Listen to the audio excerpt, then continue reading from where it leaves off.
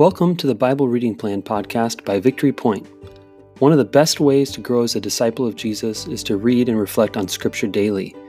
We created this podcast to guide you through our daily Bible reading plan that helps us dwell in God's Word as we grow together in listening to the Spirit. Whether you're on your commute, doing dishes, or just getting up in the morning, we're glad you tuned in.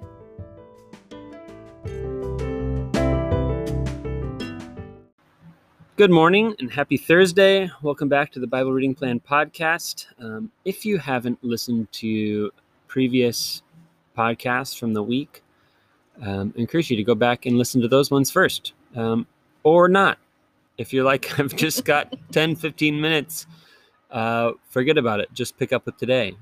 But if you want to kind of catch up with some of the themes, the thing is, every week there's some like threads that we're pulling from, as the scriptures speak into each other.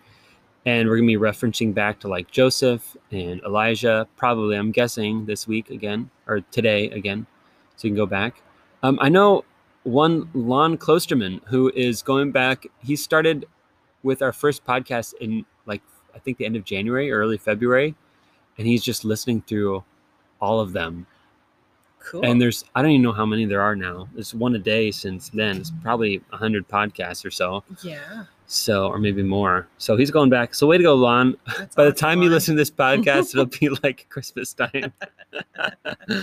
Merry Christmas. But we see you and we acknowledge you, Lon. That's awesome. Today we're reading from Romans chapter 10, verses 5 through 15. I'll read this passage and then we'll get to reflect on it together. Here we go. Moses writes concerning the righteousness that comes from the law, that the person who does these things will live by them. But the righteousness that comes from faith says, do not say in your heart who will ascend into heaven, that is to bring Christ down, or who will descend into the abyss, that is to bring Christ up from the dead. But what does it say? The word is near you, on your lips and in your heart. That is, the word of faith that we proclaim. Because if you confess with your lips that Jesus is Lord and believe in your heart that God raised him from the dead, you will be saved. For one believes with the heart and is so justified, and one confesses with the mouth and is so saved. The scripture says, no one who believes in him will be put to shame. For there is no distinction between Jew and Greek. The same Lord is Lord of all, and is generous to all who call on him. For everyone who calls on the name of the Lord shall be saved. But how can they call on one in whom they have not yet believed? And how are they to believe in one of whom they have never heard? And how are they to hear without someone to proclaim him?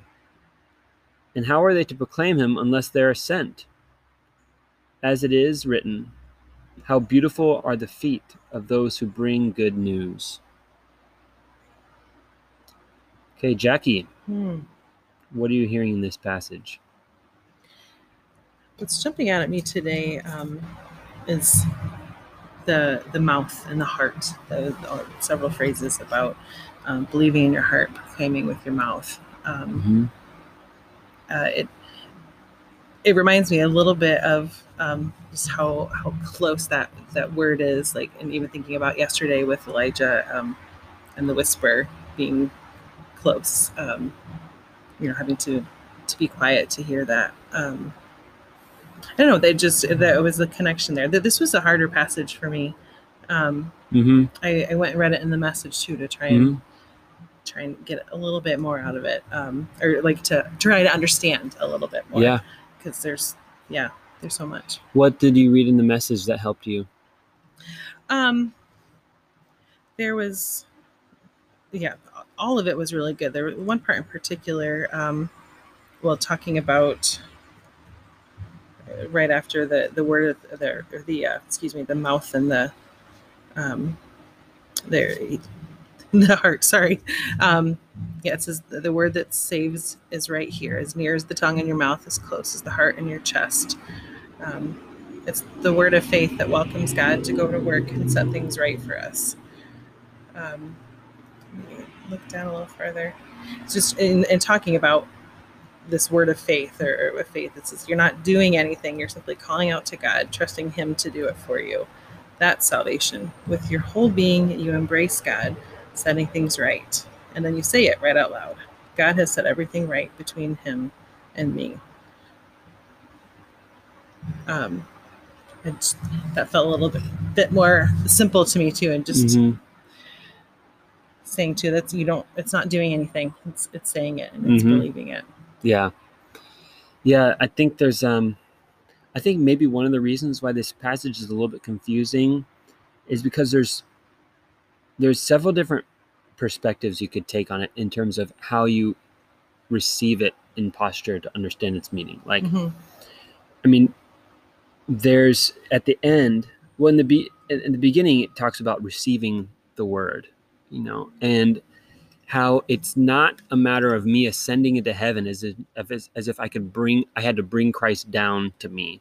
And it's not a matter of me like descending in the depths as if I had to like bring Christ back up from the dead myself, but it's simply receiving the good news, and so is Paul saying that to me, like, hey, relax, just receive the good news. But then it says at the end, so just call on the name of the Lord. You don't have to do something. You don't have to like do salvation for yourself. Jesus has rescued you. So just call on his name and he's going to save you.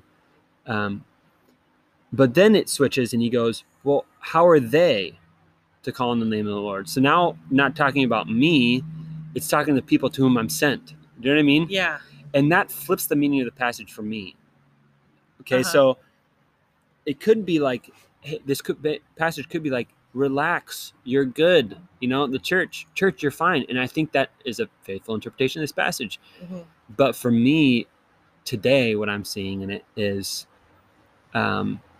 it's almost like he's going through, he's like, how are other people supposed to receive it so easily if they're not hearing the word, if they're not hearing someone proclaim it to them? And who's going to proclaim it to them? You know what I mean? Almost as if to say, not so much relax, because you're going to receive salvation. It's easier than you think. But relax.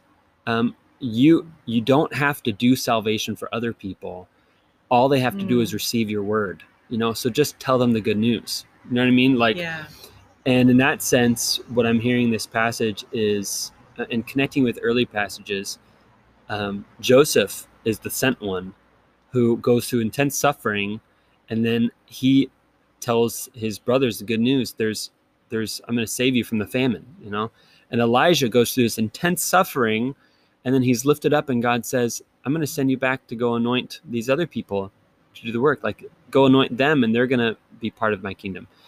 And if I connect it to those other passages, I'm like, oh, maybe in this passage, I'm being called to be like them, to simply go and tell them the good news, that Jesus has been raised from the dead, and they can either receive it or not. I don't have to worry about like doing their salvation for them or like getting them to do something new in their life.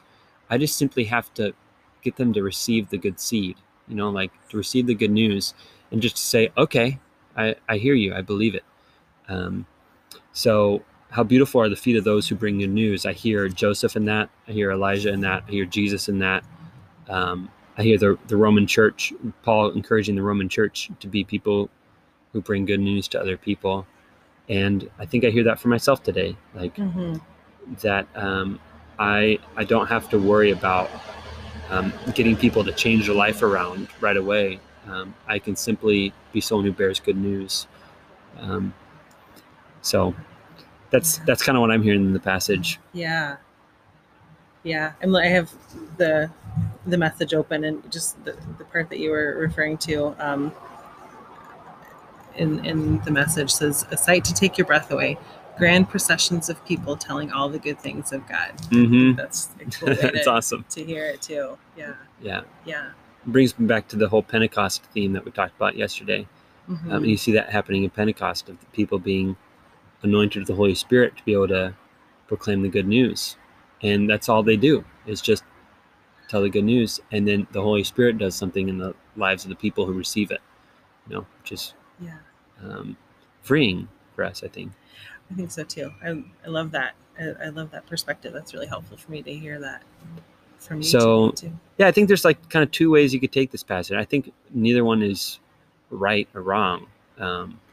And that's kind of the cool thing about engaging Scripture this way, kind of dialogue, and just wondering, what is God speaking to me today about this? Like Scripture is multifaceted. I'm not saying it can mean anything you want, but this Holy Spirit brings it to life freshly every day we read it. And it's okay for me to get something different out of it, or to see a different angle to it than other people. And I need to be able to pay attention to that as a disciple. Part of that still small voice, right? It's part of listening in the silence of, what is God doing? What is God saying in this passage to me right now? So, yeah. Sweet. Well, thanks everybody for tuning in today. Hope you have a great rest of your Thursday. And remember that the salvation you received came easily to you as a gift, right? Like it was a message of good news that you received and said, all right, that I'm in on that, and of course changed your life after that. And, but the good news was good news to you. You realized that God loved you and that Jesus had done everything for you, and that there's nothing that separated you from God's love. And that's the same message that we get to bring to other people. So that's a huge privilege. Go in peace, everybody. And we will be with you tomorrow. Bye-bye.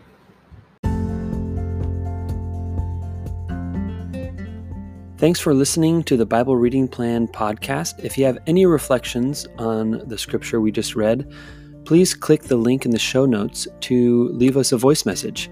We'd love to hear from you. Let me send you on your way with a blessing. The Lord bless you and keep you. The Lord make his face to shine upon you and be gracious to you. The Lord lift up the light of his countenance upon you and give you his peace.